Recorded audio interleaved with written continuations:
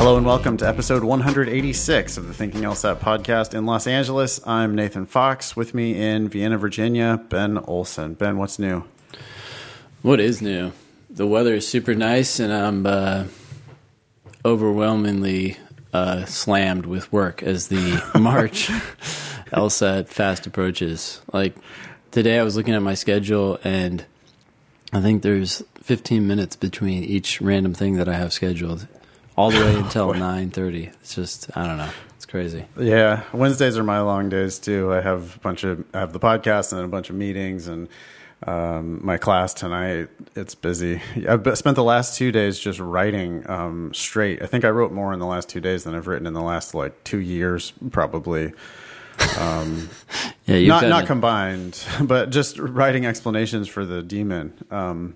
Shout out to daemon user Luke C, who sent me 30 requests for logical reasoning explanations. I got back to Luke. Luke's in India, Ben, using the LSAT daemon. I got back to Luke and I said, hey, listen, man, I appreciate all these writing prompts. I'm going to get to them when I get to them. My policy was to anyone who submitted one or two was getting bumped to the list ahead of all of Luke's requests. But eventually I did get to Luke's request yesterday and got myself back to inbox 0. So I was feeling pretty proud. That's impressive. Yeah, he sent in a lot, 20, right? Or something like that. Yeah, or more. I've been getting fired up about it. It feels good to be... I just do it slightly differently, than I used to write them 6 years ago. I think about the test differently now, so it's fun to play with these new toys. I have one thing to say about doing all these logical reasoning questions from Prep Test 5, that I've never seen before. Yeah. Dude, they're exactly the same. The LSAT hasn't changed for shit. That has not changed at all. The logical reasoning, those old logical reasoning questions are just exactly like the logical reasoning questions of today. Yeah. I mean, trust me. I've seen all of them, or now I'm starting to anyway, see all these old ones, and they're just they just feel exactly like Prep Test 86. There's no difference. The concepts are the same, right? Accept the premises as true and then tell me why the conclusion is not something that has to be true given what was said. And the question types aren't any different either. I mean, it's just the same old must be true and strategy, or reasoning or whatever. Main conclusion questions, assumption questions, strength and weaken questions, explanation or paradox questions. It's all the same. It's just the test hasn't changed. Today on the show, we have an interesting guest, Craig Conover. You might know him from Bravo Television's Southern Charm. Craig is I guess he's a Renaissance man, isn't he, Ben? He is, yeah. I was trying to pin down exactly what he's going to be doing with his life. It sounds like he's starting a foundation for bullied kids. He's making pillows. He's a pro bono attorney, an actor. What else is he? He's got a lot going on. He's a really interesting dude. And it seems like he's just got all the irons in the fire at once. So we'll see what sticks. But we'll have that interview in the second part of the show. We're going to do an LSAT fundamental about reading comprehension question strategy. We'll dig into RC one more time. That's probably probably won't do any more RC fundamentals after that, will we, Ben? There's just not that much to say about reading comprehension, is there? No. You can practice it, but theory-wise, I just don't have that much to say. But it'll be fun to get back into that and start talking about RC question types. Okay, great. The show's going to come out on April Fool's Day, Monday, April 1st. You got any pranks to plan, anybody, Ben? Actually, I'm glad that you asked that because I was intending to do some pranks on my kids, but forgot with all the all the scheduled events in my life. But now I'm going to add that to my to-do list and make sure that they get thoroughly joked. I think you should get an air horn and just go into their room at 3 a.m. and blast it and go, April Fools! That would be funny if I were able to wake myself up, first of all. The thing is, it would probably affect me more than them. I'd be like groggy, and they'd be like, "Oh, this is so funny, ha ha ha!" Like they're kids, so they like this kind of stuff. I'd be like, "Yeah, now I can't go back to sleep." Yeah, that would be a prank on yourself. Ben, I'm looking forward to seeing you at UVA coming up in April 14th. Yep. We're going to be at UVA at 4 p.m. Eastern. You can go to Thinking LSAT Instagram or thinkinglsat.com and RSVP for that event, please, so that we can get a head count ahead of time. We're going to be talking about the changes, Ben, to the digital LSAT. Yeah. And everything else, and how to get into law school, really. Yeah, totally. April 23rd, I'll be at Seattle University around noon. Again, please RSVP for that so we know who to count on. You can email the show, help@thinkinglsat.com. If you do that, send us a selfie so we can use it with the question or comment or whatever you send in. Just a reminder, you can listen to the show a million different ways: Spotify, Apple Podcasts, YouTube, Stitcher, thinkinglsat.com. And please leave us a review wherever you find us. Hit the 5 stars, write a few words. We really appreciate it. It really does help people find us when you leave us a review. Yeah. What's been happening with the Demon, Ben? Any updates? Yeah. The main thing that we've been trying to work through is make it easier to review timed sections when you're done, especially for reading, comp, and games. We're almost there. The thing that people will probably notice most is Apple users have had some trouble with logical reasoning questions recently. The Demon kindly resubmitted your answer and marked it as wrong for some users, but we figured that out, and that should be fixed. So sounds good. LSATdemon.com if you want to do a free trial. I just continue to get nothing but good feedback from my students who are using it, Ben. I'm really excited about it. It seems like the future for LSAT prep. Yeah, well, I would say the biggest feedback that I get, or the most common comment, is I love the Demon because I can do it anywhere.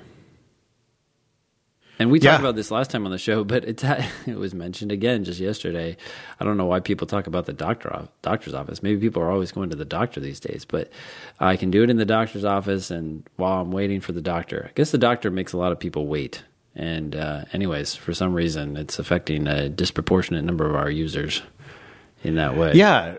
No, I've heard, but it's not just the doctor either. It's like I got to class 10 minutes early and I'm sitting there waiting for the professor, or I'm on a break in my LSAT class and I'm bored, or I'm just sitting there, like I look around my classes and I'll see somebody doing like a question on the Demon. Yeah.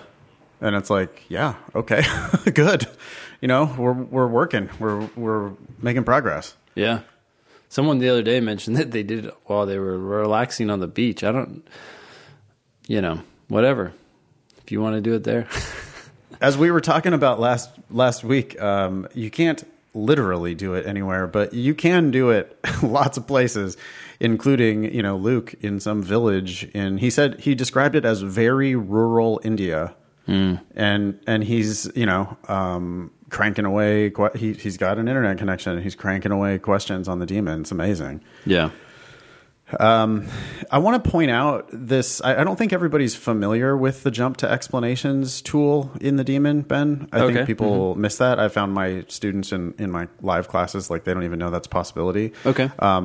On the left-hand navigation of the Demon, there's a link to, what does it say? Does it say jump to explanations? Or it says, I forget exactly what it says. Right now it says explanations beta, although the beta can probably be removed because I think we've fixed all the issues with it. So. Yeah. If you click explanations, you'll see a row of numbers on your screen going down the left-hand side, and those are prep test numbers. And if you click the prep test number, you can then browse for all the explanations in that prep test. And so if you do any questions outside of the Demon in your LSAT class, or if you just do a section or something outside the Demon, you can then still use the daemon to get explanations. So that's a pretty valuable feature, I think, that people need to know about. Yeah, that's an excellent point. That just reminded me that we now get most of our feedback through the Slack group. So if you haven't been invited to join the Slack group and you're a daemon user or a former daemon user and you want to join, there's hundreds of people in there actually already, but it's just the perfect place for us to get feedback on what is working or not working for you. We get feature suggestions there all the time, and then we can keep you updated there when things get fixed instantaneously. Also, if you haven't heard about it yet, you can go to preview.lsatdaemon.com as opposed to just lsatdaemon.com to test out the latest version of the site before it goes live. So sometimes people go there when they have bugs because they can get the more recent version. But in any case, email us at help@thinkinglsat.com if you're not in the Slack group and want to join. People are also tossing around LSAT and admissions help in some of the channels there, kind of like the Facebook group, but it's focused on daemon users. Beautiful. And Max is still kicking ass on that? He is, yep.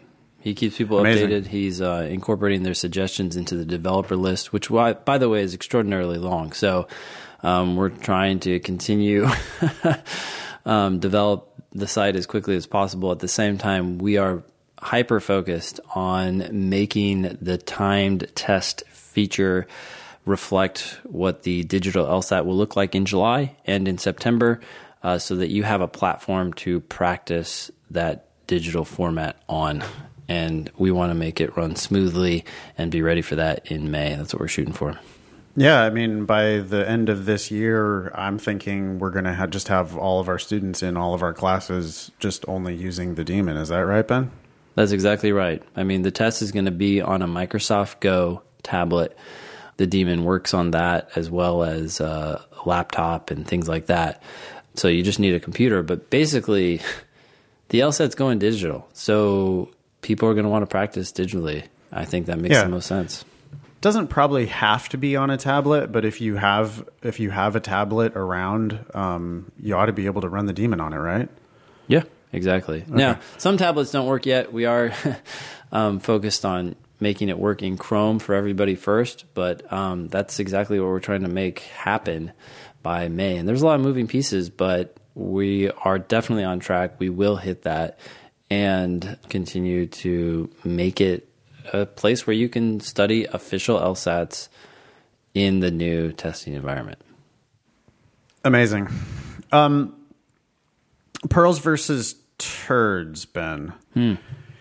Let's first we need to call out to listeners. We need more potential pearls or turds. So when you hear someone popping off with some LSAT wisdom, could be an LSAT tutor, could be somebody on some forums online saying, hey, here's how you have to do it. Could be something you read in a book, could be one of your friends.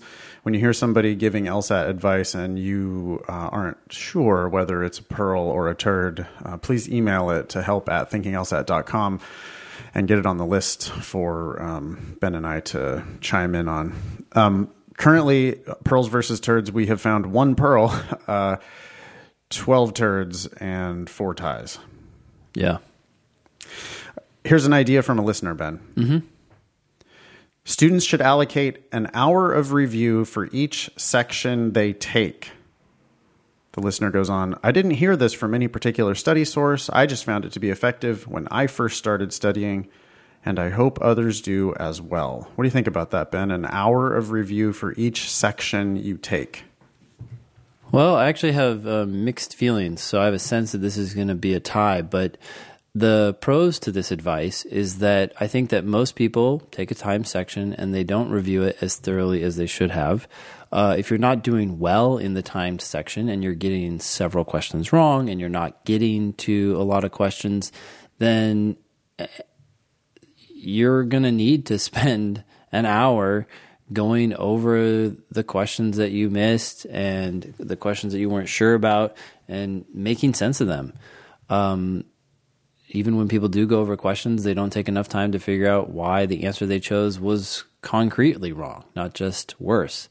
So I like this idea of saying, hey, look, plan on spending an hour so that people don't skimp on review.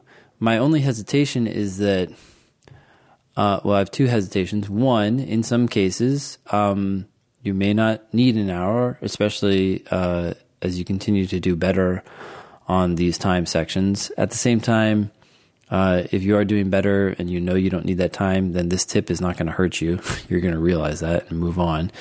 Right. And the other thing, which I do think could affect most listeners or most students, is that if taking a time section and then reviewing it for an hour is for some reason overwhelming or too much at first, I'd rather you do less and start getting in the habit of doing something every day and at least learning one or two solid things than being too stressed about, oh, I've got to do this section and then I've got to do another hour.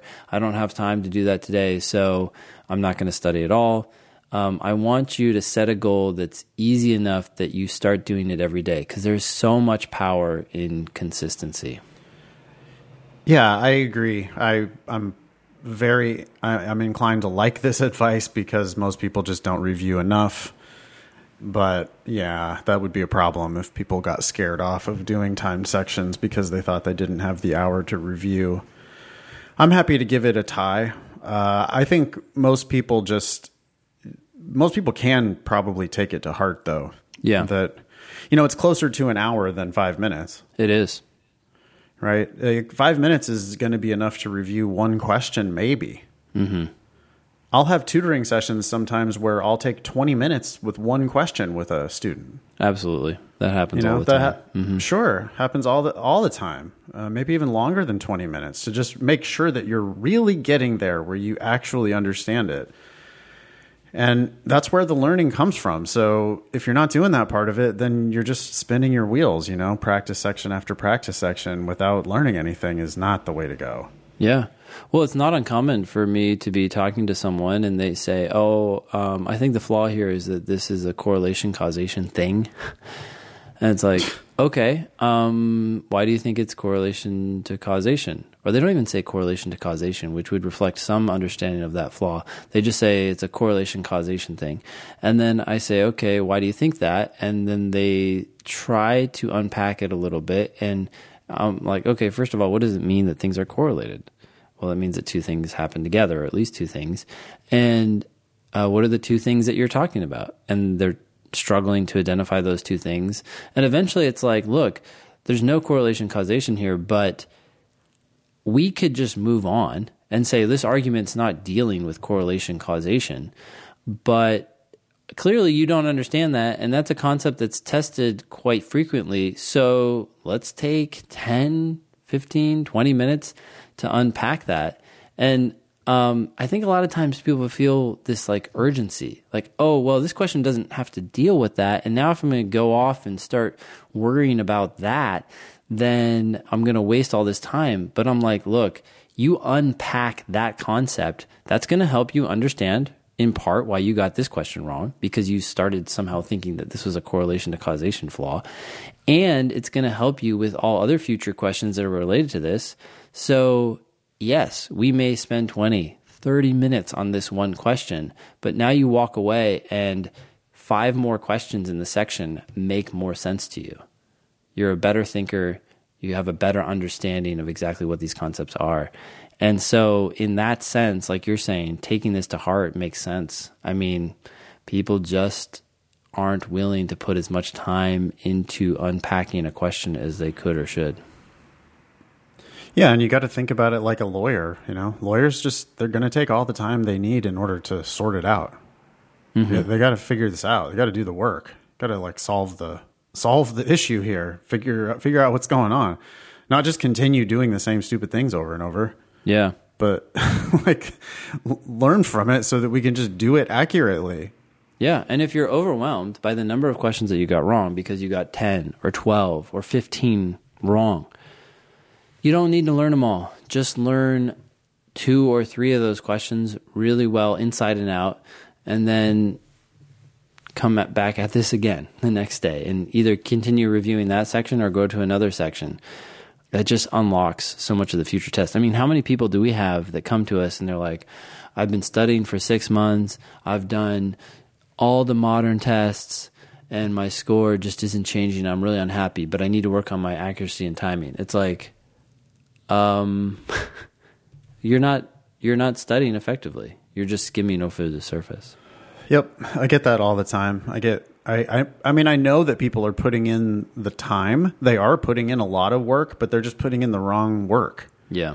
And they just keep asking me, why aren't my scores going up? And it's like, well, because I've told you have to ask me a substantive question. Mm-hmm. You have to tell me what it is that you don't understand. Like, point to a question and say, I missed this one. I picked this. Why is that the answer? Why is this not what's going on? Yeah. You know, like, tell me, you have to say what you don't understand. It's just not enough to say, my scores are, I'm on a plateau. My scores haven't improved. I've done 20 practice tests. It's like, yeah, I know. You haven't asked me a substantive question about something you don't get. That's what your teacher wants. That's how your teacher is going to help you learn. Have you ever noticed that sometimes, this is for me at least, sometimes I'll end a tutoring session and I think that the person might be a little disappointed because they were hoping for some grand tip that would make the test so much easier. It's like we dig into these questions and it's like, oh, you don't understand necessary and sufficient, and let's break that down and help you understand that. And then it's like, oh, you're not understanding correlation and causation, so let's break that down and understand that. And then they walk away with this a more solid understanding of those concepts, but they were hoping for something even bigger.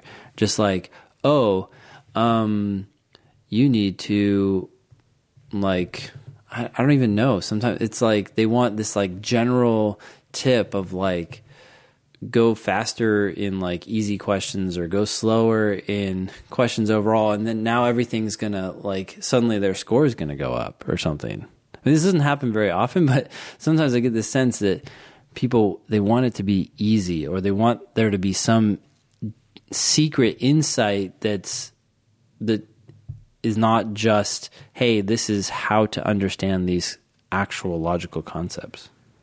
Yeah. And I mean, my response to that is if there were magic tips, I would have put them in my little tiny primer book introducing the LSAT. Yeah. I mean, there's actually a lot of that stuff is in that little book. Yeah. There's a lot there that's really important and really valuable. And maybe you should go back and reread that book. But otherwise, I'm not. It's not like the answer's always D, mm-hmm. And it's not like if you see the word "some," that's the answer. Yeah. It's not. If it were that easy, then I would tell you it's that easy. I'm not going to bullshit you. It's easier than you think in a way, though, because you just have to actually understand what you're doing. You just mm-hmm. have to read and understand stuff. But you do have to sink your teeth into it and really win that battle of will and actually commit to understanding what you're reading. Yeah. Okay. I feel like we're covering ground we've covered a million times before, but take longer to review your mistakes and really make sure you understand. And if you're not sure if you understand, bring it to your teacher and say, hey, can I talk through this with you? Can I explain to you what I'm thinking here? Yeah. I got an email from a student in my LA class right now recently, and she basically just wrote, I mean, it was like a 5,000 word email where she wrote her thoughts about a bunch of questions that she had missed and how she understands them now. And she just wanted to run it by me. And it was kind of a lot. But as I was skimming through it, I mean, I read it pretty quickly, but as I was skimming through it, I could tell that she had done the work. She had well, here's what I missed. And now that I look at it again, I see this and that. And when I look at the correct answer, the one I didn't pick, I see this and that. And I understand why I made this mistake. Mm-hmm. And I'm like, oh my God, this is perfect. That's like the master top level student. Yeah. She's realized that she can sort these out herself, and she's just jotting down all of her thought process, and then wants to show it to me to get my, stamp of approval or comments or whatever, I wrote back and I was just like, hey, you are thinking about the test on an extremely high level. This is awesome. Like, you're going to kill it. Yeah. That's what we're looking for. Students who can you have to turn yourself into that kind of self teacher, self learner. Yeah. But the way you get there first is by asking questions. I'm always amazed people apologize for asking questions. I'm sorry for bothering you. I'm sorry to email you. Yeah. People are like, I'm sorry to email you on the weekend. I'm like, I don't care. What? If I cared about the weekend, I wouldn't check my email on the weekend. Yeah. But people are like very skittish about asking questions. And I always say it, but I mean, that's the only thing I want. I want you to show up and ask questions. Do homework and ask questions. Yeah. The more specific, the better. Yeah. My favorite student is the one who shows up at class, and before we're like even getting class going, they're like, hey, can we talk about a logical reasoning question? Mm-hmm. Or, hey, can we talk about this game? Yeah. I'm like, yeah, we can. Absolutely. Let me see it. Now I'm drawing on the whiteboard, like doing the game for them and for anybody else who's interested. Mm-hmm. But do the work, ask questions. Okay. Want to get into reading comprehension question strategy? Yeah. Fundamental? Yeah, let's do it. All right. Where do we start? All right. So you finished reading the passage. You should know what the main point of the passage is. If you don't, stop and scan back over the passage to remind yourself of what was discussed and get... That's a disaster already, by the way. What? Finishing the passage and like not knowing what the main point was. Yeah. Is just that you shouldn't be in that position. There's no way you should be finishing up the third paragraph or fourth paragraph or whatever going, yeah, I don't know what they want. Yeah. I think because you should have been making predictions about that all the way through, right? You should have been making a prediction and then revising that prediction. Making a prediction, revising. I agree. I think that sometimes maybe you've made those predictions and I don't know. Yeah, I guess so. My solution for when that fails to happen is to say to people, look, if you were paying enough attention, then you should remember what was being said as you scan back over it. So this is a fallback. I mean, the alternative is to reread the entire passage, but sometimes this is enough to force people to say, oh, okay, I remember what they were saying about the critics at the beginning. Here's what they were saying in the second paragraph. Okay. And it might help them pull together the pieces that they were failing to pull together as they were going through it. But the idea here is that if you are in that position, you need to figure out what that main point is. You gotta rectify it there. And yeah, you do. You also have to not get yourself in that position in the first place. Mm-hmm. I mean, I want to challenge people on that when you get done reading line 60 or whatever it is, when you get to that final period at the end of line 60, I believe that I should be able to take your booklet away from you and say, okay, what do they want? Mm-hmm. And you should be able to tell me what they want. Yeah. Because if you can't, then what were you doing? It's called reading comprehension. You're supposed to comprehend it. Mm-hmm. If I take it away from you and you're like, I got nothing, well, okay, then you need to read it more carefully in the first place so that you can get the point of it. Yeah. All right. I think really quick here to comment on that. I think that likely what's happening is that there's two goals, right? There's understanding and comprehending and translating a lot of times what you're reading as you go.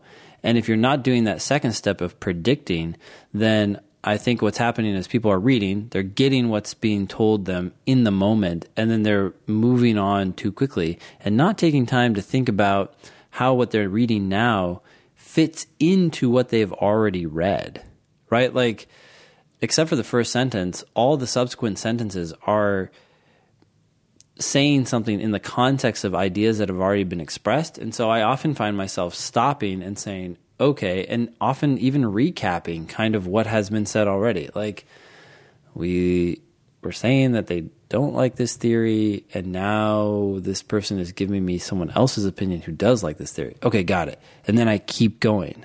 People have huge reservations with stopping and getting oriented, right?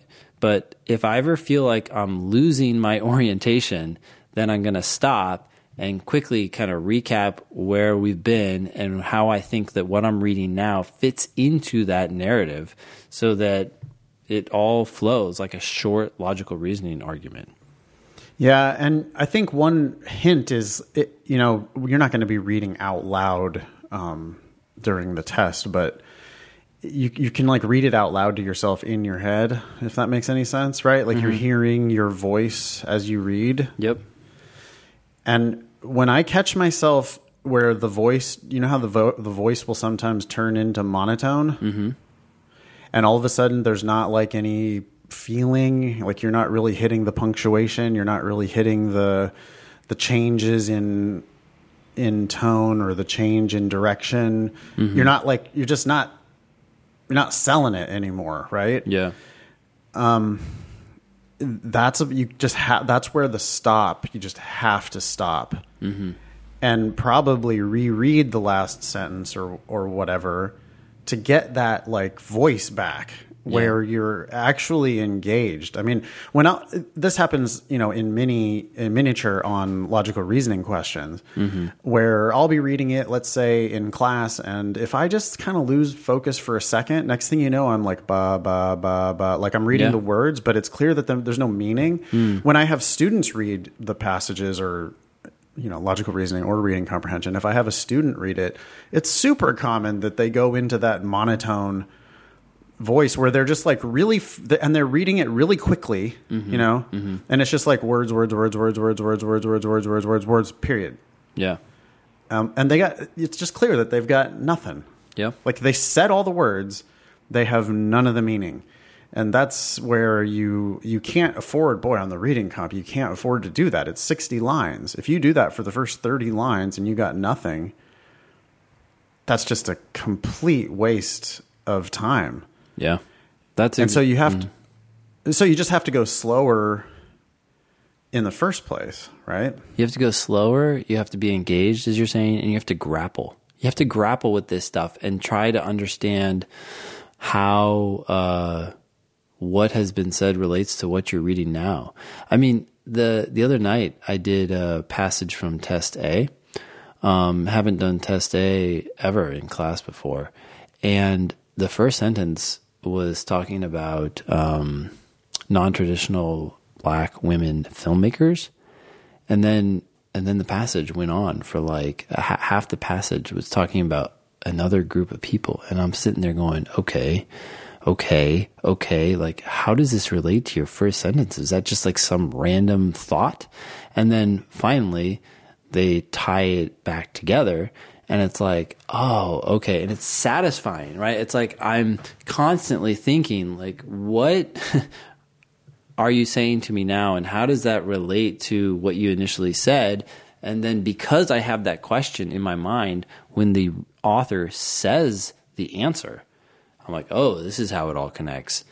That answer just screams at me, right? And other people are just kind of like, it's like that thought was in their head about the non-traditional black women filmmakers, and then it's gone, and now they're just focused on what they're reading right now. And then when they start talking about them again, it's just like, okay, new idea. And yeah, you don't have any sense of the structure. I think you have to be, for me, it's about being skeptical, right? I'm not actually disagreeing with the speaker, but I just kind of play like I am.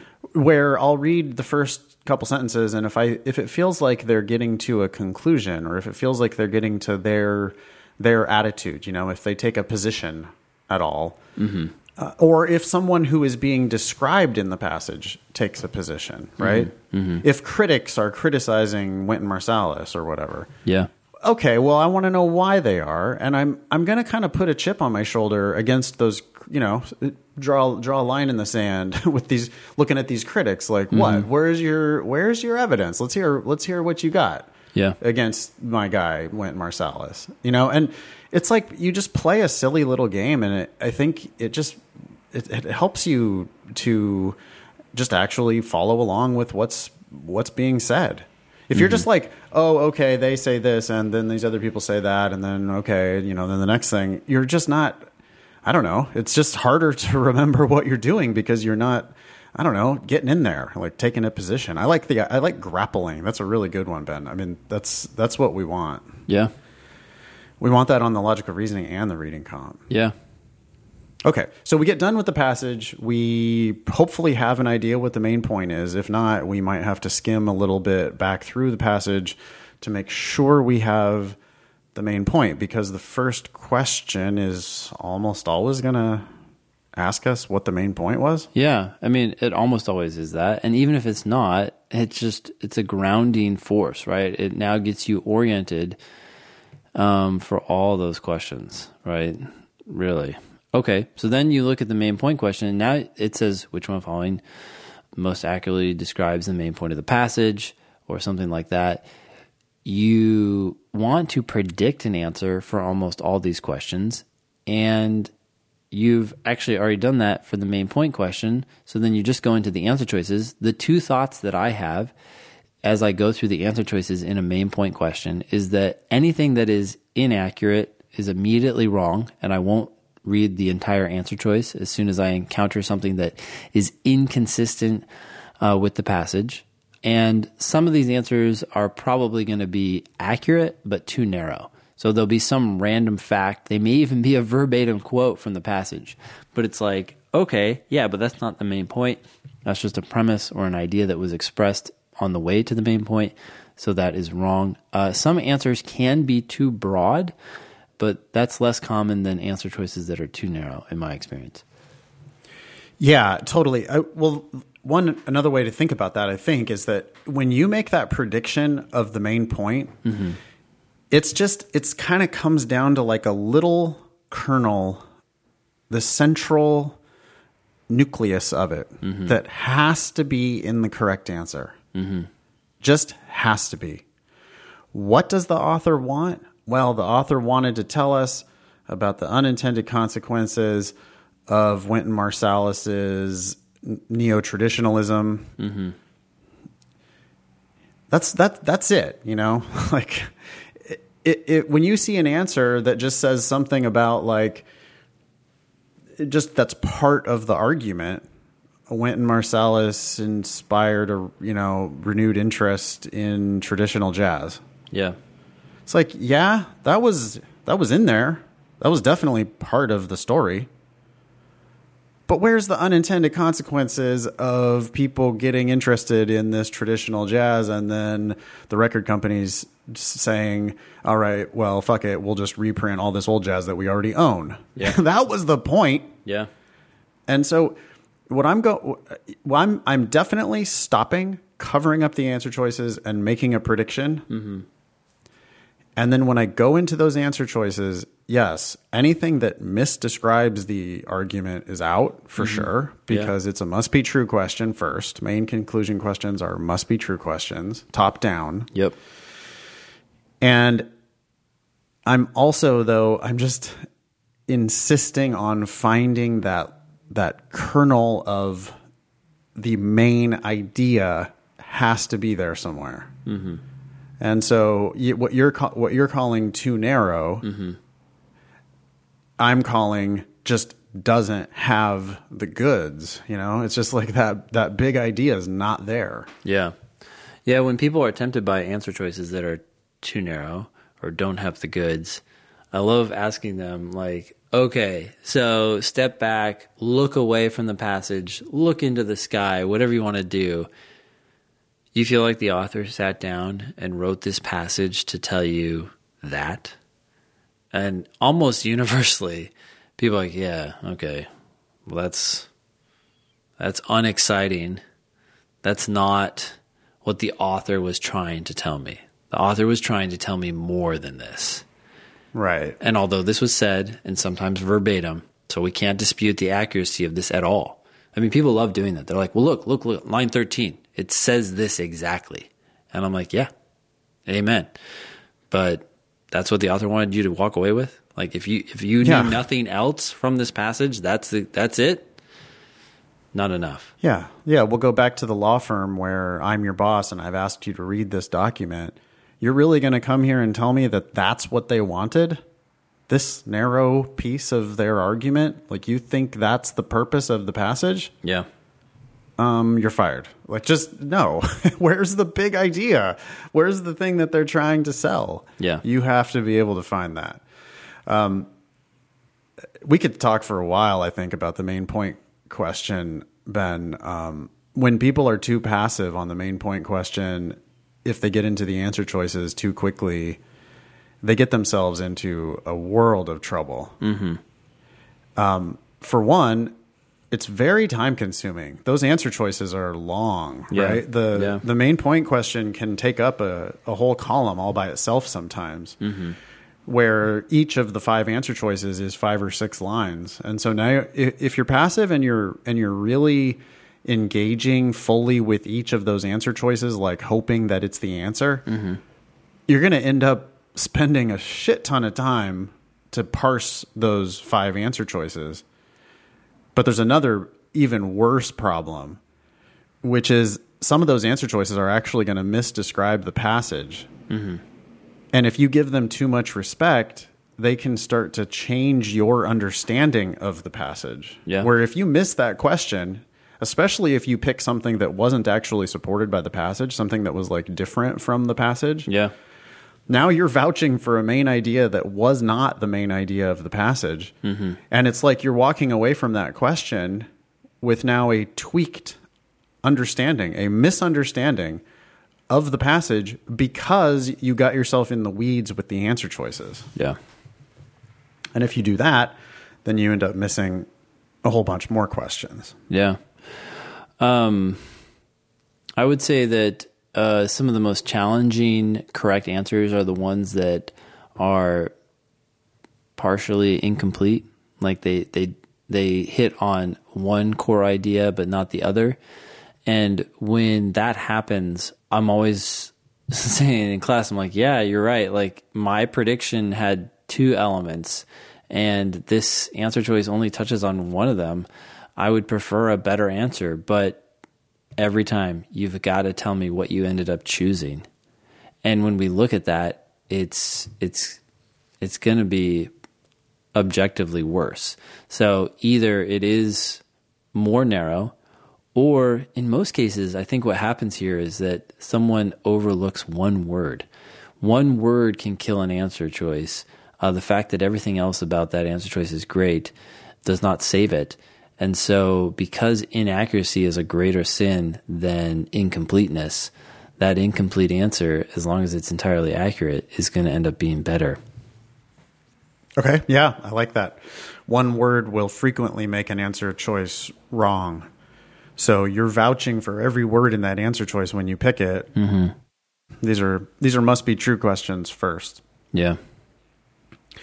What else do we want to say about reading comp question types? Okay. I would say that most of them, almost all of them, are top-down questions. So they're asking you, hey, given what was said, what must be true? Or please describe what happened or the role or the primary function or purpose of this paragraph or this line. All these things are top-down. So as you go through these answer choices, you not only want to predict loosely what you think the answer is, you want to go through and make sure that you're picking the most boring, weak answer that there is.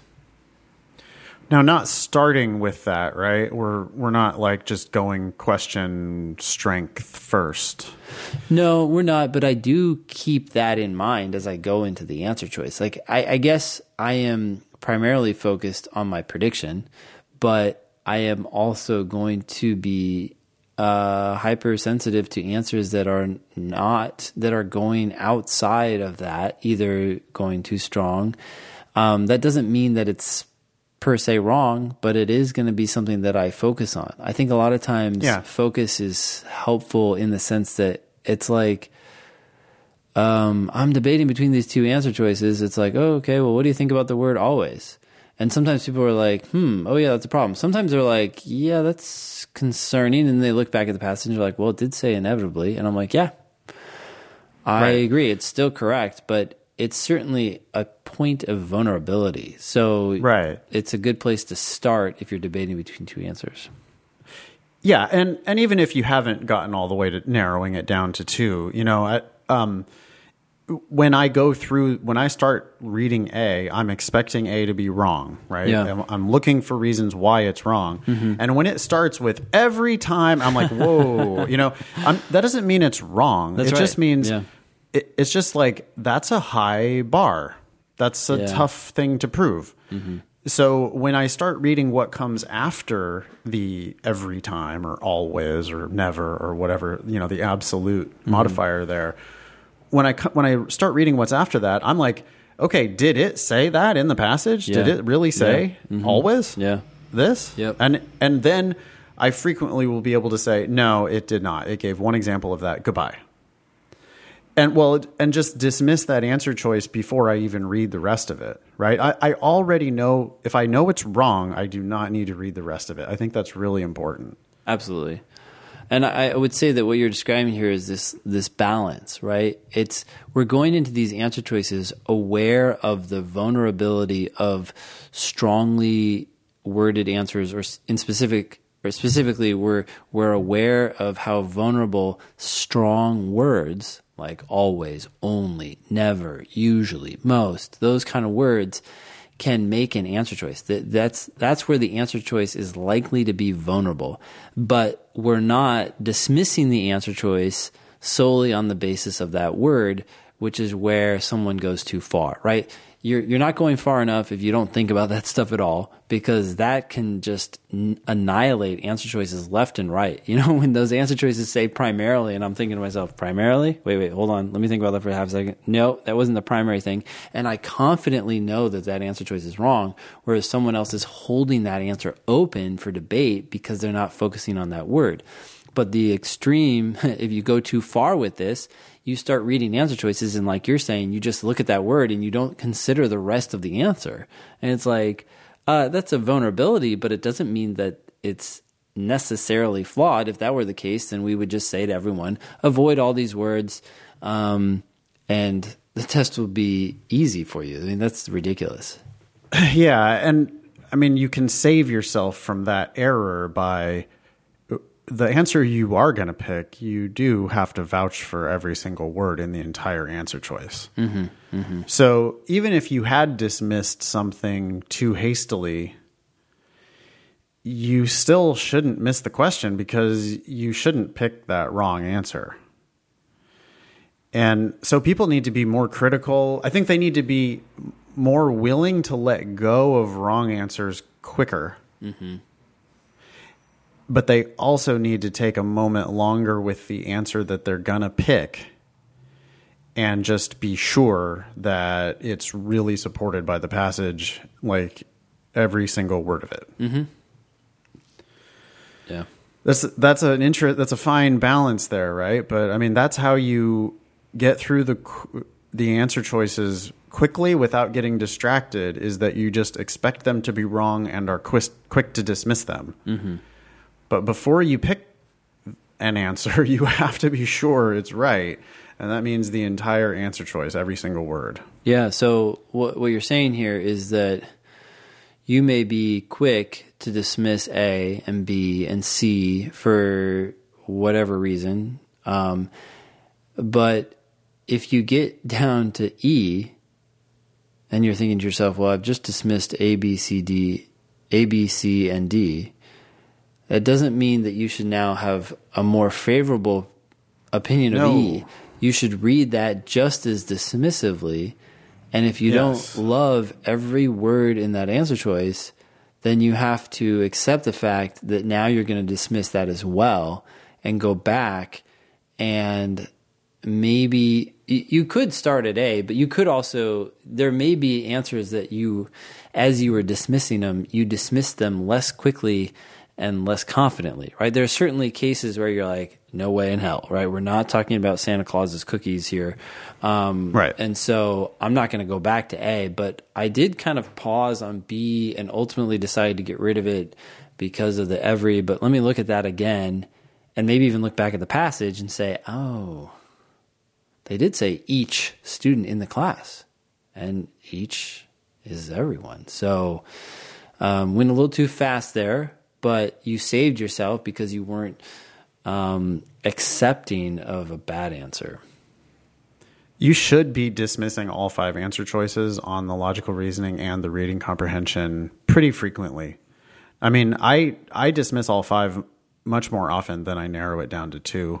When I see people narrowing it down, if they're always narrowing it down to 2, when I hear I always narrow it down to a 50-50 and miss it. Mm-hmm. It's like, well, 1, no, you don't. You're just not reviewing the ones you got right. But 2, if you're narrowing it down a lot, on the one hand, it's good that you're getting rid of like the real bad answers. Yeah. But on the other hand, it's bad because you're just giving too much respect to these answer choices. There aren't nearly as many second best answers as you might think. That is true.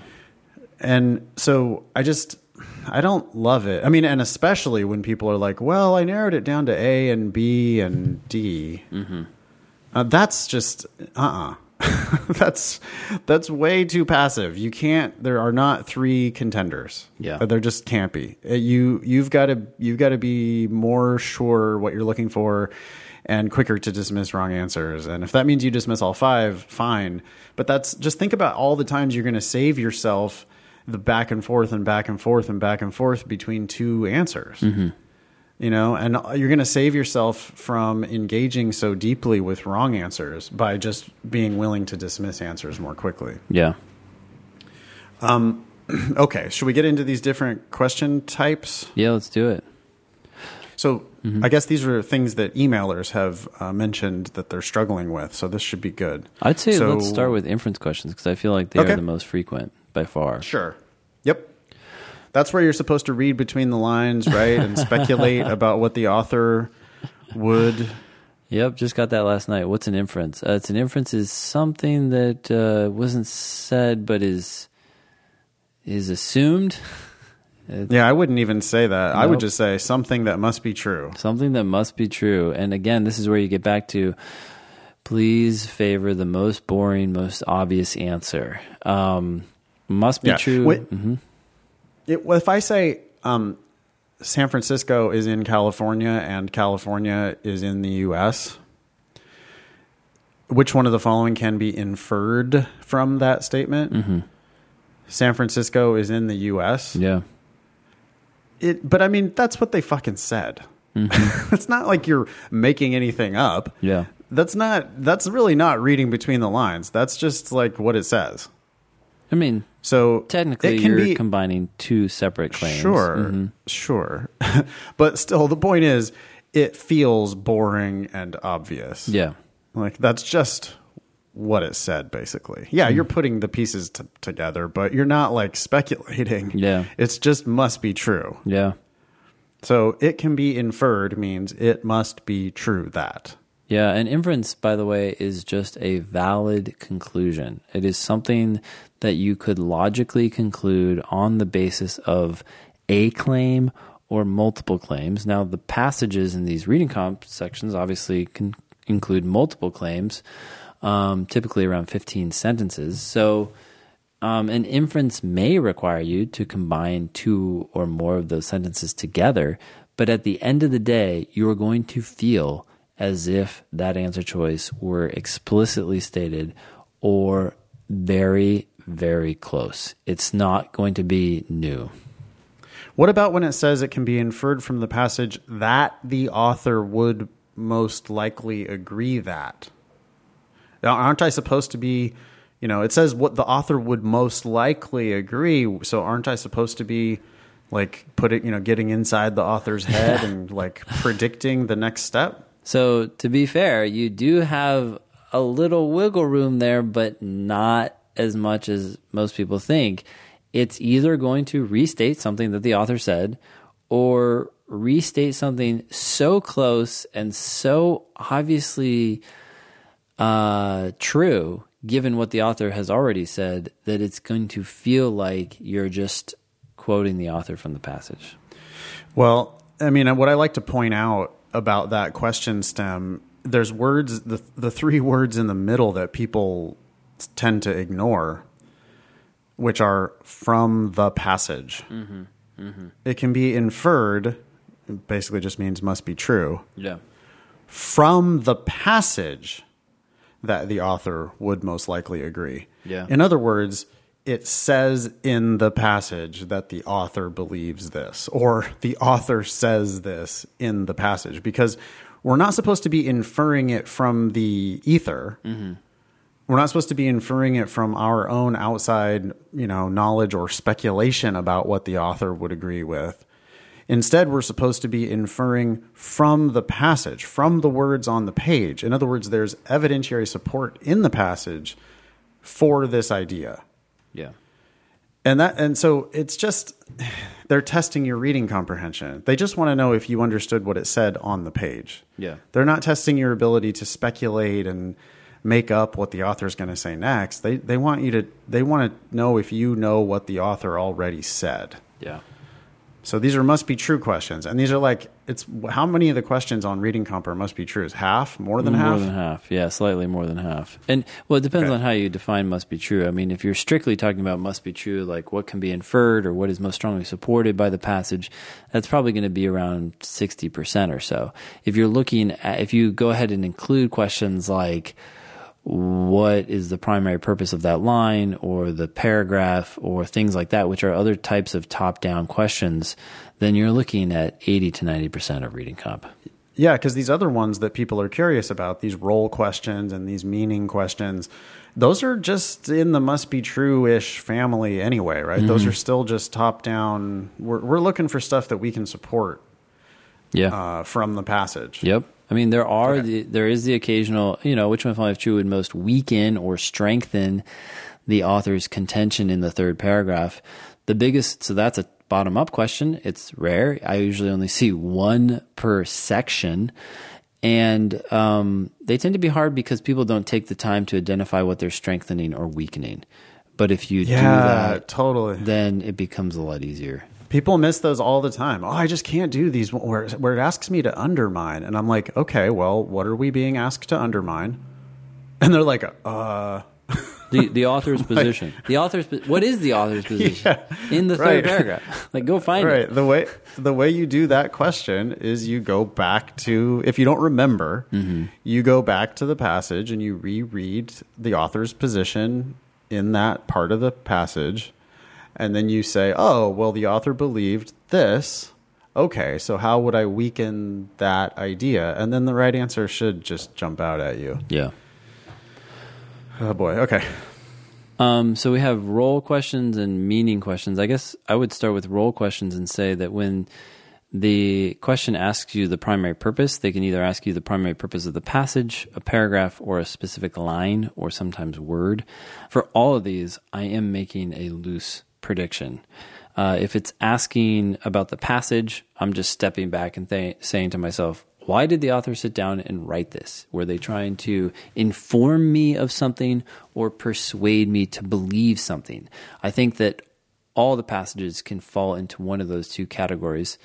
And then the next question would be what's the primary purpose of that paragraph? I often have to look back, scan the paragraph, and remind myself, what was discussed here? But as soon as I remember, this is where they were giving evidence, then I think to myself, was it giving evidence for something that had already been said, or was it giving evidence for something that was about to be said?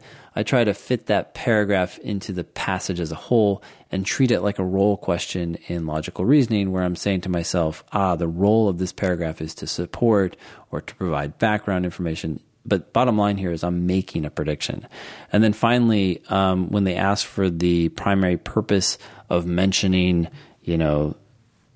dryers in line 17, I'm often going back. Sometimes I remember, but sometimes I'm going back and I'm looking at that sentence and I'm saying, okay, why did this author mention the dryers? Oh, they did that to illustrate a claim that they had said earlier. Or no, they were doing this to explain an opposing viewpoint or something. Like, why was this mentioned? Again, I am predicting and then going into the answers and looking for an answer that most closely matches that description. Yep, totally. I think predicting generally on the LSAT is just the magic formula, you know. How do I go faster? How do I become more accurate? Well, you got to start telling them what the answer is. Yeah. You got to start predicting. Well, and it slows people down at first because when you're not doing that, you're not good at it. And when you're not good at it, you're sitting there thinking, oh, I don't know. And so then what you want is you want someone to throw out little clues to you, which is what the answer choices seem to do on some level. Like, oh, could it be this? And you're like, could it be that? I hadn't thought about that. That's why people in general prefer multiple choice, because they can like be given an option to decide whether or not they like it. The problem is, like you were saying earlier, is that people get tossed around. You start to then opening your mind to this idea that maybe that is the role as opposed to deciding yourself and then going in and finding the answer that does that. So it's going to slow you down to some degree at first, but then you're going to develop that skill and you're going to get better at it and you're going to get more accurate and you're ultimately going to get faster. It would be really interesting, Ben, to take an LSAT and remove the answer choices and like put lines, blank lines, and have people write answers. Yeah, that would be a real test of your understanding. But I mean, you know, and it'll work better for some questions than for others. But for many of the questions, like that's just how you do it. If this is a sufficient assumption question, I don't give a shit what the answer choices say. Yeah, likewise. You know, or main point question, I don't care. I'm going to tell you what the answer is. Yeah. And so people need to get into that mindset on the LR for sure, but also on the reading comprehension. I mean, it's frequently the prediction is only like a rough, you know, yes or no, positive or negative. Mm-hmm. Yeah. Like when the author said this, what was their purpose? Oh, well, they were trying to sell me on this idea. Yeah. Or when the author said this, oh, yeah, that wasn't actually what the author believed. The author was saying that because they were going to shoot it down. Yeah. Okay, well, thumbs up or thumbs down, you know, and that's like, it's kind of scary how often that turns out to be enough to answer the question. It's just like, well, I knew that it was something positive and there's only one positive answer choice. Yeah. There's 2 negative ones and 2 ambivalent ones and 1 positive. And like, no, the author was trying to sell us this idea. Yeah. Or there's 2 positive ones, but that one's like way over the top. So this is it. Done. How do we do these meaning questions? Like when it says the phrase or word X primarily refers to what? So for those questions, I tend to go back and I just like to reread the sentence unless I happen to remember them using that particular word. But I reread the sentence and I say to myself, okay, well, what is the feeling that the person was trying to convey with this word? And you can come up with a bunch of other words that mean the same thing, but you are doing it in the context of that sentence. So many people, I think, I don't know if it's laziness or whatnot, but they look at that word in isolation. And of course, any word in isolation is going to have multiple definitions, which is why when you look up a word on in the dictionary, it's like, okay, here are the 4 definitions. Well, you can't decide which definition is being used in this sentence without looking at the sentence, because the sentence is going to constrain the possible interpretations of that word. So I go back, I replace that word with usually more plain words, plain English, and I say, okay, I get what you were trying to say here. And then I start going through the answer choices and look for the word that is closest to that word that I've come up with. Yeah, sounds good. I mean, frequently I feel like I can predict those answers too. I'm remembering a question. Do you remember the one that was I think comparative reading, and it was about whether judges should be able to do independent research? Yeah. Mm-hmm. Right. And one of the speakers, I can't remember which one it was like sort of rhapsodizing about how awesome trials are for finding the truth. Mm-hmm. And then that passage has a question where it's asking you what did the author mean, or you know what I would think it was comparing a word that one author used to a word that another author used, or something like that. Yeah. Do you remember the one? It was about crucible. It was crucible and engine. Yeah. Mm-hmm. And, in a way, that was kind of like a hidden main point question, because when I saw the author saying that the trial system is a crucible by which truth gets found, Yeah. or when I see them saying that this was the greatest truth-finding engine man has ever, whatever. It was like those, because I'm so hungry for the author's main point, when I saw those words in the passage, I was like, damn, that's a strong, like, they really love this. Mm-hmm. They think that trials are the shit for finding the truth. Wow. Mm-hmm. Mm-hmm.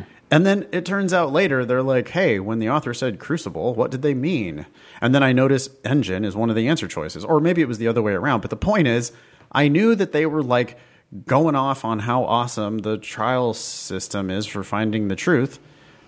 And I remembered that they had used both of those words to mean the same thing. Mm-hmm. Yeah.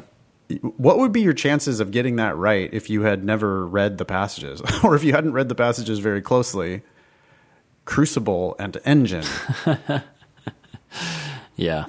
Those do not mean the same thing. Like, no one would ever, you wouldn't, if you'd compared two dictionary definitions for crucible and engine, you might be able to find two definitions that are similar, but you would not think of them as being similar at all. Yeah. Unless you really read the passage well and you just got the like, oh wow, that is like a really strong statement of the author's opinion about this issue. Yeah. So even these detail questions, you have to stay focused on the main point. Do you agree with that? I agree. And you can't pick answers that go like against the main point? Yeah. I'm always surprised when people do that. Why did the author include this phrase? And then they'll pick an answer that's like the exact opposite of the author's main point. Yep. Well, no, I don't think they included that phrase with the intention of saying the opposite of their main point. To hurt their conclusion. Yeah. I think sometimes students just forget that they're being tested on their reading comprehension, that they're just supposed to be picking answers that indicate that they understood the passage. Basically, right? Yeah, what the author wanted to let you know. Right. Even though it's so worded. Okay. But there are two other question types we should probably talk about. Let's do it. Organization and analogy. Okay. They tend to be some of the hardest questions in the section. People get these wrong. Organization questions are the ones that are long. They can take up sometimes an entire column. And they have 5 answer choices that use abstract terms to say, like, the author introduces a theory. The author counters the theory with a set of examples. The author uses the examples the author points out a dissimilarity with 2 of the examples. It's abstract, and so I think people tend to gloss over these answer choices as they're going through them. My advice is to keep in mind what we've been saying, but that is that one word or phrase can kill an answer choice. And so you don't have to read the entire answer choice for all 5 of these, even though they're very long. And you can just start going through and ask yourself, did this happen? Did this happen? Did this happen? And the same principles apply. An incomplete answer is not ideal. We'd like it to be as complete as possible and cover everything in the passage, but inaccuracy is a bigger problem. So as soon as you hit something that does not happen in the passage, you can cross that answer choice out. If an answer choice is incomplete, it depends. I mean, either we can be critical and get rid of it because it's incomplete, or keep it open because it's not technically inaccurate, and then ultimately end up choosing that if all the others are inaccurate. So bottom line here is I'm asking myself, did this happen? Did this happen for each individual phrase in the answer, as opposed to reading the entire answer and then deciding? Well, you can also frequently narrow it down or eliminate more than one answer at once, right? Because I think what you see a lot with those questions is the first two answers and the next three answers will all start with the same phrase. Did you just say the first Right. two and the next three? Yeah, or the other way around. No, isn't that so? That's all five, right? No, but I mean different. Okay. I meant, okay. yeah, sorry. You'll notice yeah, the first I two actually, and the last three all have the Yeah. same phrase. Okay, cool. the first two will start with the same phrase, and then the last three will start Yes, with absolutely. a different same phrase. Yep. Well, okay, which one is it? I mean, it's one or the other, Yep, right? So you absolutely. immediately can like cut the answers down to half. Excellent. And then the second phrase might actually say you've decided that it's, oh no, it is one of these three. Mm-hmm. Can't be those first two because that's the wrong, it didn't start out like that. It started out like this. Yep. And then of those three, two of them might have, the same thing in the second clause. Mm-hmm. And you can decide, okay, is it that or is it the other one, right? So you can end up narrowing it down, I think, pretty quickly without necessarily reading the entire answer choice Yeah. of all five. But once you get down to one, then you do have to like match it up and go, yep, they did this, and then they did this, and then they did that. Yeah. Yep, okay, they did that. Okay, that's my answer.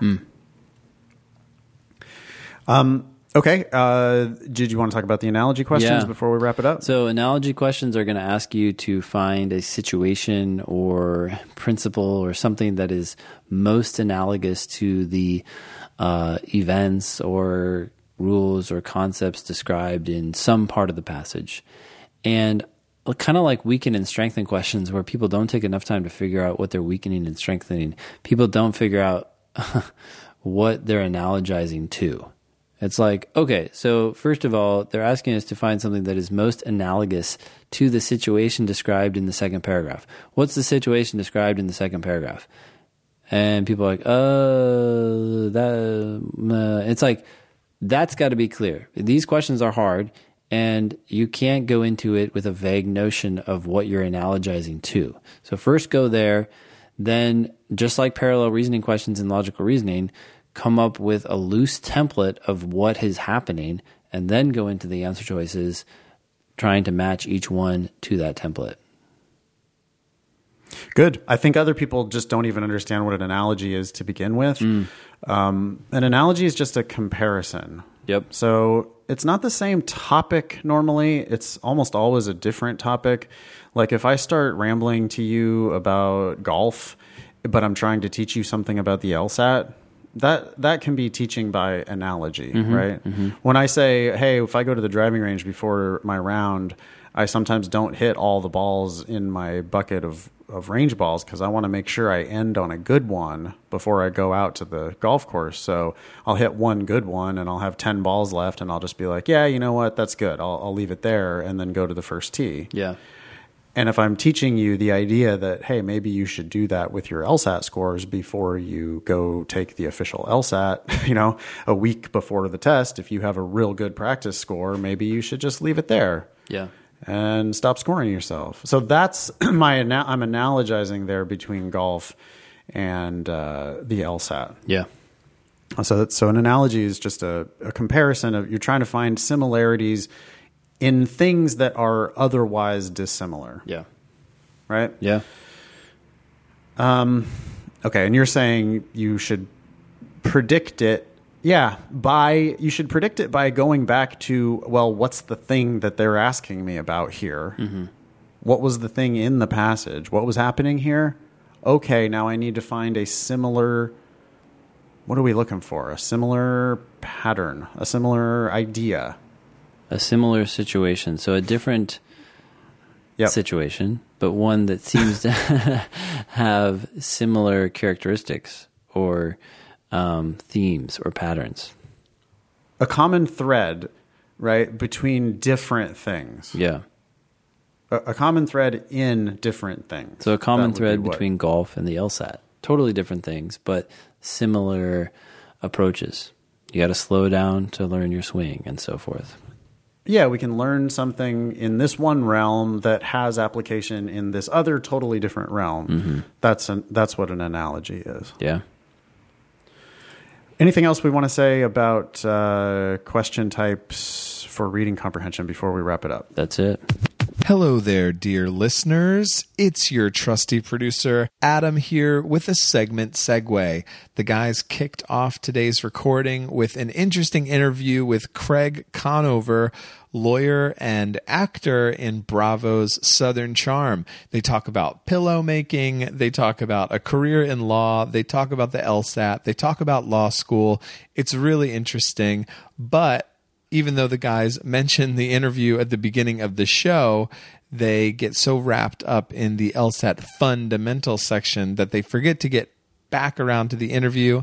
And so without further ado, I'm going to drop you into that interview right now. So how are you guys doing today? Just fine. How are you? Good. Craig, you are a lawyer. You're an actor. You're a pillow maker. That's a pretty unique combination. How did all that come about?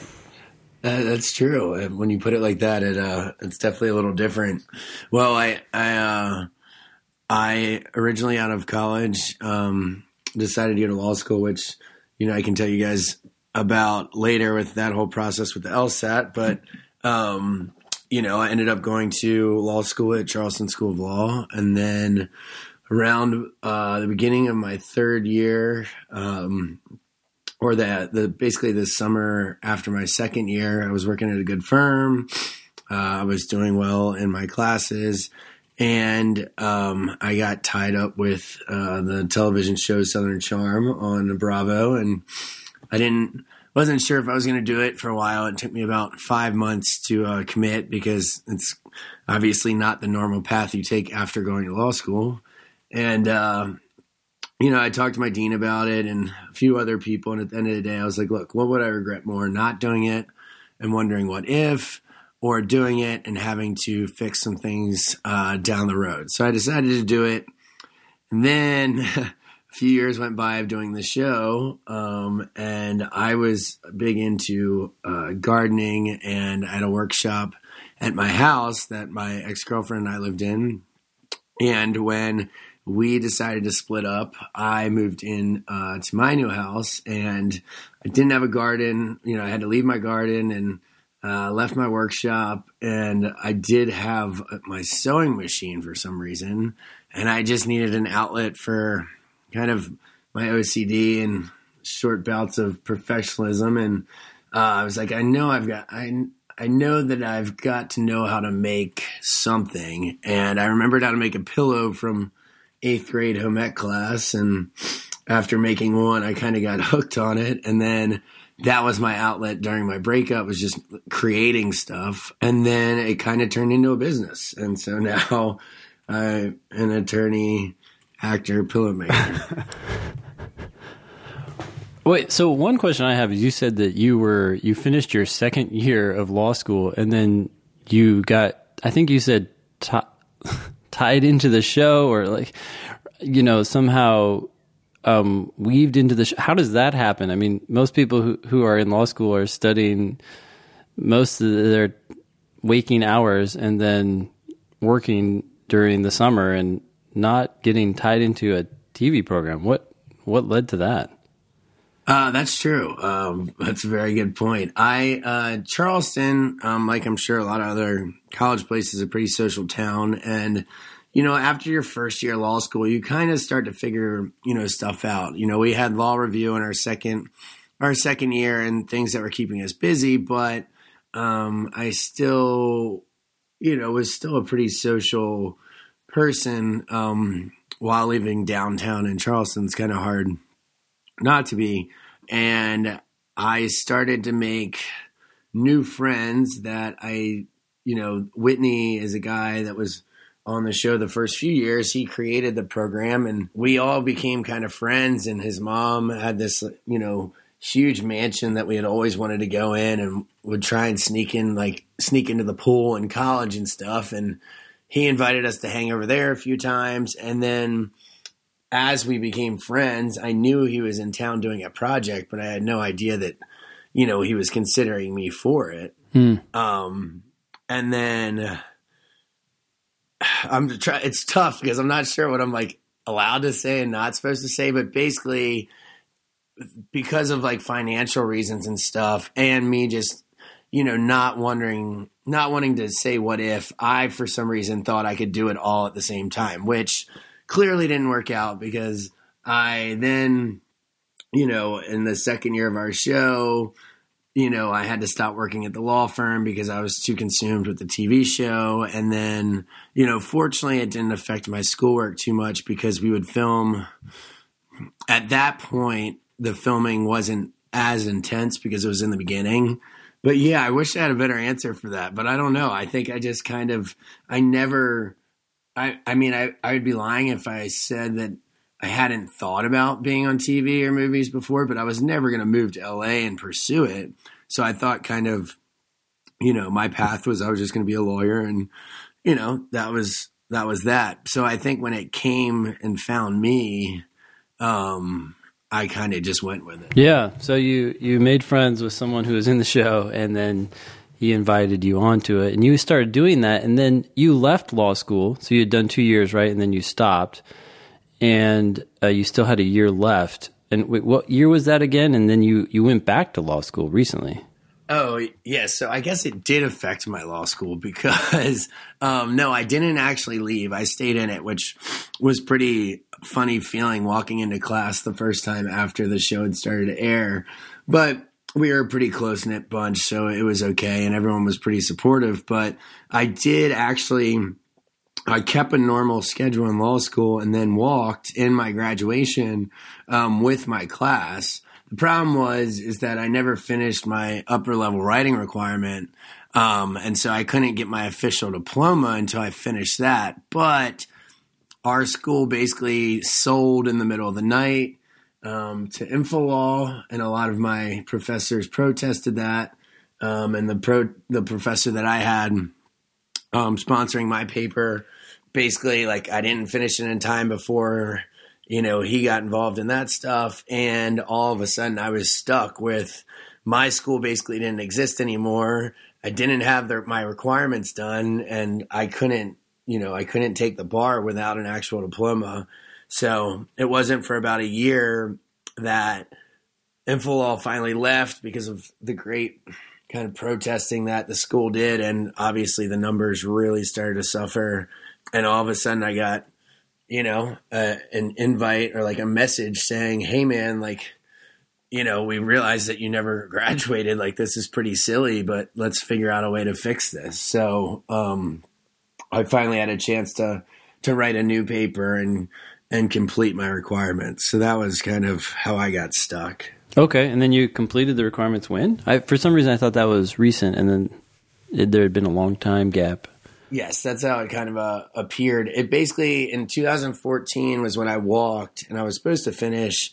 And then in, I think, the beginning of 2016 is when I started work on my thesis, and that took about 4 months just because there's a structured program that you have to do with the school. You can't just rush it.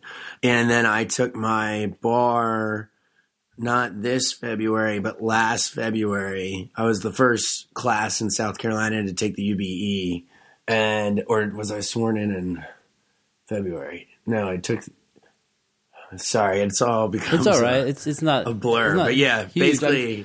So you did that. You decided to go back and finish this. I guess my question is, after becoming an actor, why did you decide to go back?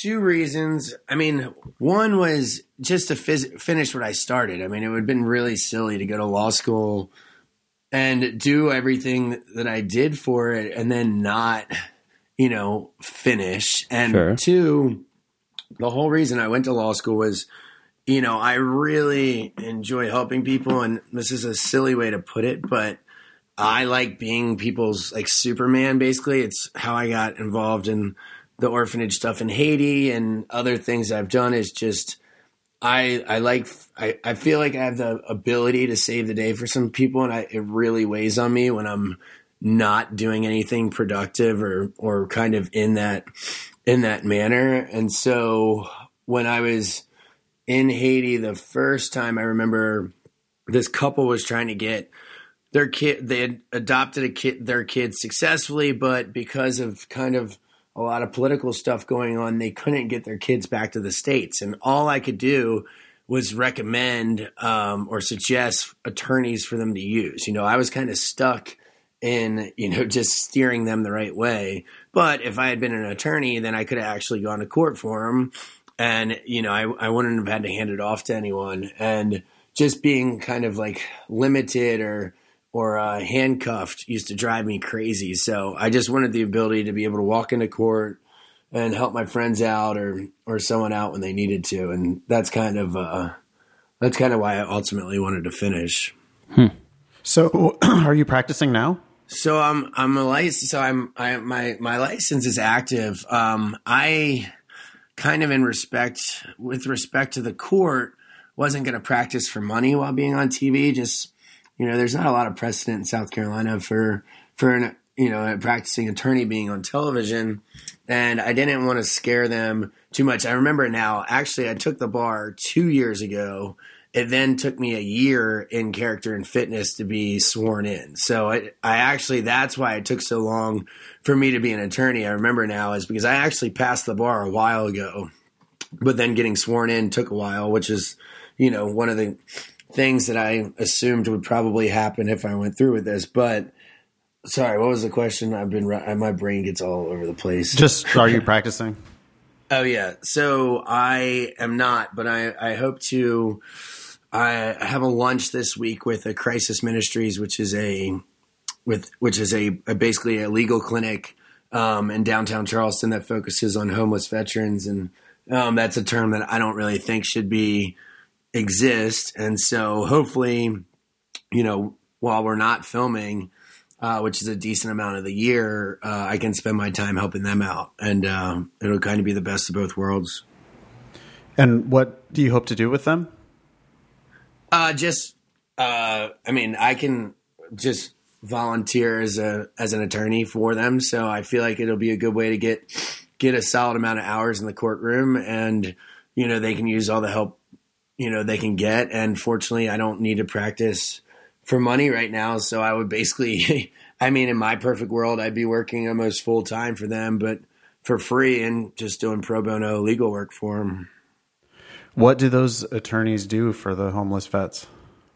I'm not really sure with this group. That's kind of what the point of the meeting is. It's a good question, but I basically had a CLE last week in Myrtle Beach, a continuing legal education class, and I ran into an old professor, and it was her idea, and I said, I would be down to meet. So I'll have to update you guys on that when it happens.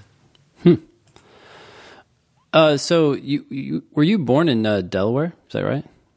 Yes, I'm from the Eastern Shore of Delaware. Okay, great. So what brought you to Charleston? Well, back then in Delaware, and I think a lot of northern states, they didn't really teach us about the Civil War that much. They kind of told us that there was a war, and it was over slavery, and then we won the war, and then there weren't slaves anymore. And I know that sounds kind of rudimentary, but that was pretty much the history we got of the South. And so therefore I had never heard of Charleston. And a lot of kids went to Senior Week in Ocean City, Maryland, that was by our house. And so my friends and I went down to Myrtle Beach. And when we got there, which is kind of absurd to think that 18-year-olds are allowed to just rent out a house for a weekend, unsupervised. Looking back at it, there was like 10 kids in the house, and it just wasn't really working out. Everyone was arguing, and my buddy that I had grown up with in Delaware, he was a freshman at Charleston, and he had come up, and he was like, "Yo, man, why don't we just drive like an hour and a half south of my school?" And I said, "Sure." And after like 2 days of being in Charleston, I knew I late applied to the college and got in, fortunately, and because I thought I was going to go maybe surf at UNCW. I didn't really know what I was going to do for college. I had always wanted to play baseball, but that didn't work out. And then I kind of was in limbo. But once I got to Charleston, like I said, within a day or two, I knew this was the place for me. Cool. Nathan, do you have any other questions?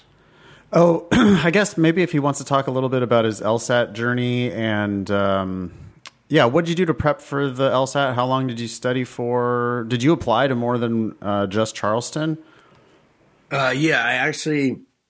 So I didn't realize how long the process actually took to correctly apply for law schools. And so by the time I had decided to go to law school, it was too late to go the year after I graduated. So I actually took a year off between college and law school, and I went home to my parents and studied.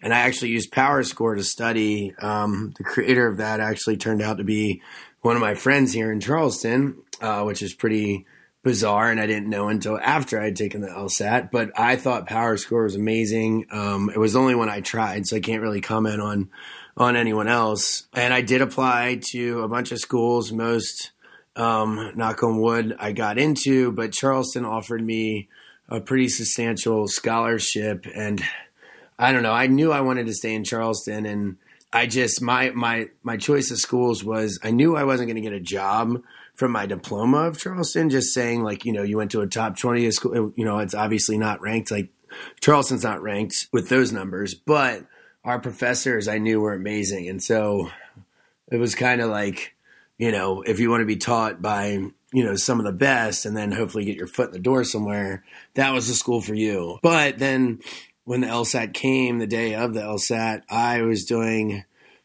really well in my practice scores. And then the day of, I remember walking out knowing it, that the section that I did incredible on actually was one of the test sections. And by the time I did the real section, my fatigue got to me. So that was one thing I could have worked on when I was studying, was actually sitting down and doing full practice tests. I didn't do that. And so the fatigue actually got to me at the end of the test. But that was kind of, I kind of let it get me down a little bit. But, at the end of the day, if you prepare right and stuff, the schools are going to talk to you. I mean, I wasn't applying to, top 20 schools, but I might have. I don't remember. It was a long time ago. But, yeah, I don't know. I wouldn't trade my experience for anything. I really, really enjoyed it. But some people, they get stressed out about what other people say about the school they're going to.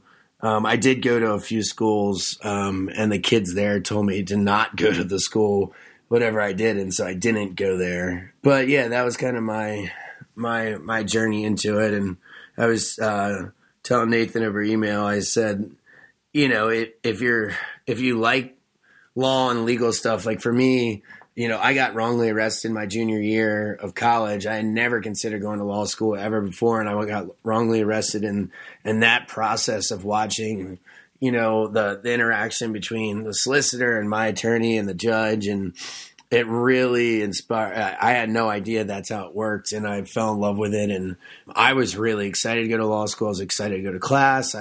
Everything I learned, I was pumped about, and that's when law school's fun. But if you're just doing it, because you don't know what else to do, it's probably not going to be a great time because it's a lot of work. But, I mean, I kind of miss being in school. I really enjoyed it. So that was my very unorthodox pathway through law school and to where I'm at now.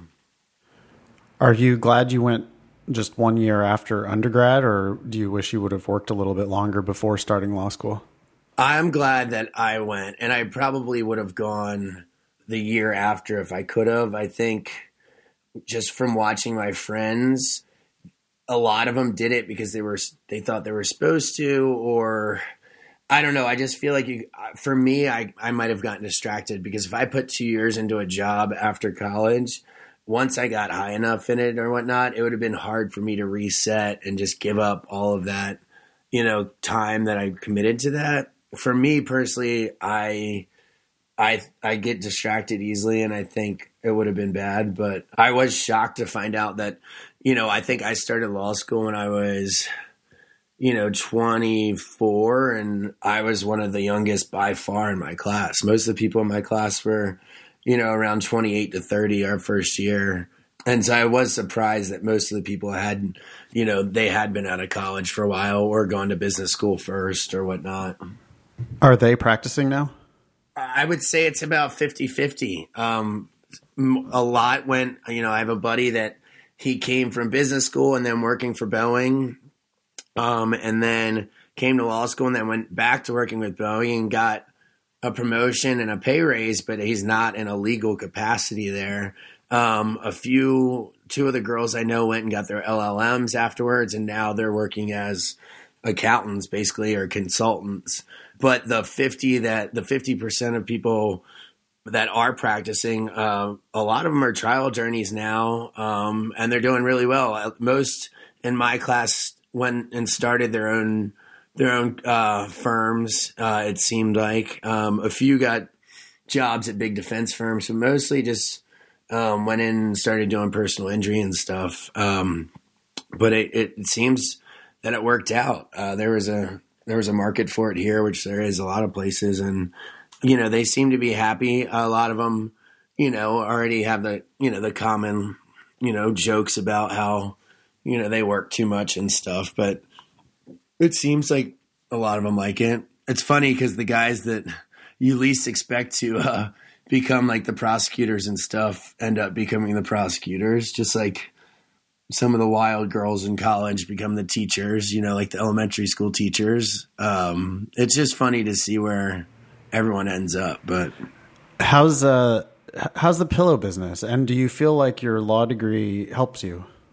It actually fortunately launches on April 1st. So just if we're a few days away after, 2 to 3 years of wanting to do it. It really helped me in the organizational part, and because I have 2 partners now. So I got to do, the articles of incorporation and the operating agreement, stuff like that, instead of having to ask, or hire someone else to go over it or do it for me. I was able to do it. So a lot of the legal documents are good, and a lot of my trademarks that I've done, but it doesn't help me with the actual design and sewing, but it's if you can go to law school, without having to, inherit basically a ton of student loans, and I would definitely do it.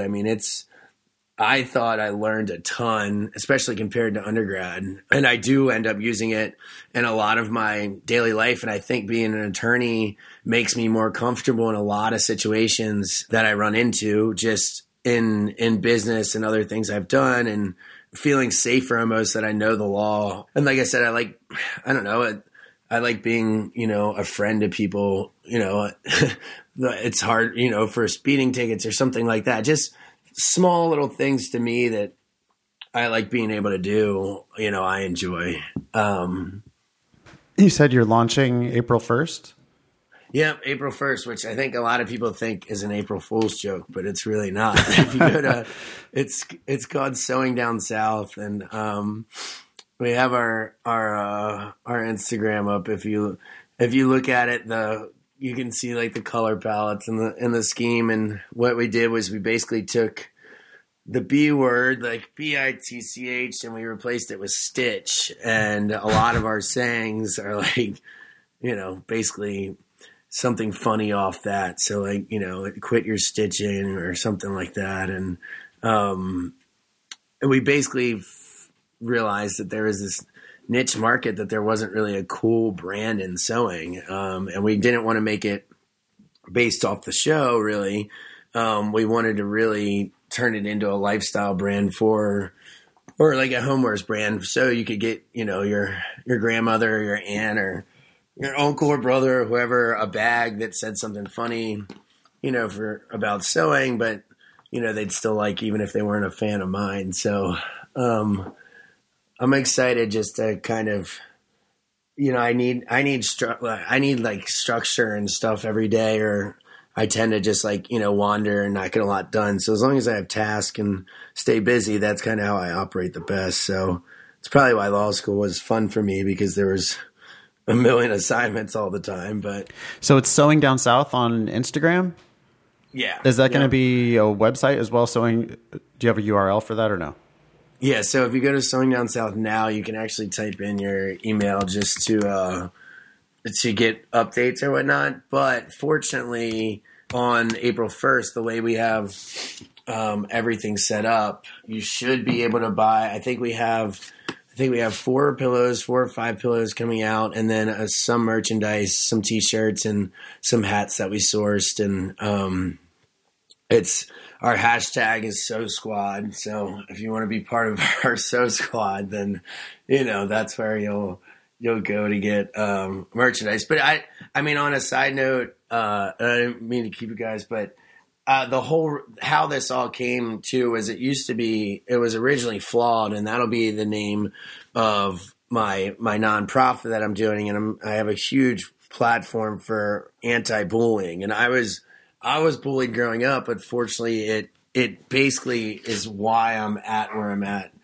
today. And I had to self-validate in high school, and once you self-validate, it's a pretty great feeling. And that's why I'm able to do this show without losing my mind. I mean, some of my other cast members really struggle with it, but for me, like I said, I already dealt with, the meanness and the bullying when I was little. And once you get past that, which it sucks when you're little, everything works out. And I am figuring out a way to go, connect with kids that are being bullied in schools right now, and tell them that it's just make it out of high school, and you're going to be just fine. And I mean, you know what I mean? It being smart ends up being cool, and these kids all end up having 6 kids and in prison by they're 22. Obviously, I'm not going to tell them that, but that's what the bullies. It just works out. So with the sewing thing, hopefully, being a male that sews and likes cooking and gardening and stuff, hopefully it becomes a good kind of image that just do whatever you want to do and whatever makes you happy. At the end of the day, don't let someone else, control your life. So that's kind of where it came from. So cool. That seems like a good place to leave it, probably. Do you have anything else you want to shout out, Craig? No, I mean, I appreciate you guys having me on, and congrats on all your success, and maybe we'll talk soon. Awesome. Thanks, Craig. Thank you. All right. See you guys. Bye. All right. We have 1,300 some members these days, Ben. I think it's 1,350 something in the Thinking LSAT podcast group on Facebook. So that continues to grow. While you're there, give the Thinking LSAT Facebook page a like. And a life. And a life. We're at Thinking LSAT on Instagram. We're at Thinking LSAT, at nfox, and at Olson Benjamin on Twitter. By the way, on Instagram, we post a lot of event updates. So if you want to join us for those events, go to Instagram, follow us, and stay updated there. And Adam's still doing a kick-ass job on the show notes, and Annalisa's doing a kick-ass job taking those show notes and boiling them down into tips and stuff that she posts out on Instagram. That stuff still is just awesome. That's right. We should remind people to sign up for the newsletter at thinkinglsat.com/blog/newsletter. It's awful. That's going to change soon. New website coming soon. Yeah. Thanks, Sarah. Visit strategyprep.com if you want to learn about Ben's courses in DC and his online stuff. Go to foxlsat.com to learn about my classes in Los Angeles and San Francisco and my online stuff. We both do one-on-one tutoring. You can book that via our websites. Go to lsatdemon.com and do a free trial. Check that out. And I think we'll leave it there. Thanks very much to our guest, Craig Conover. That was show 186.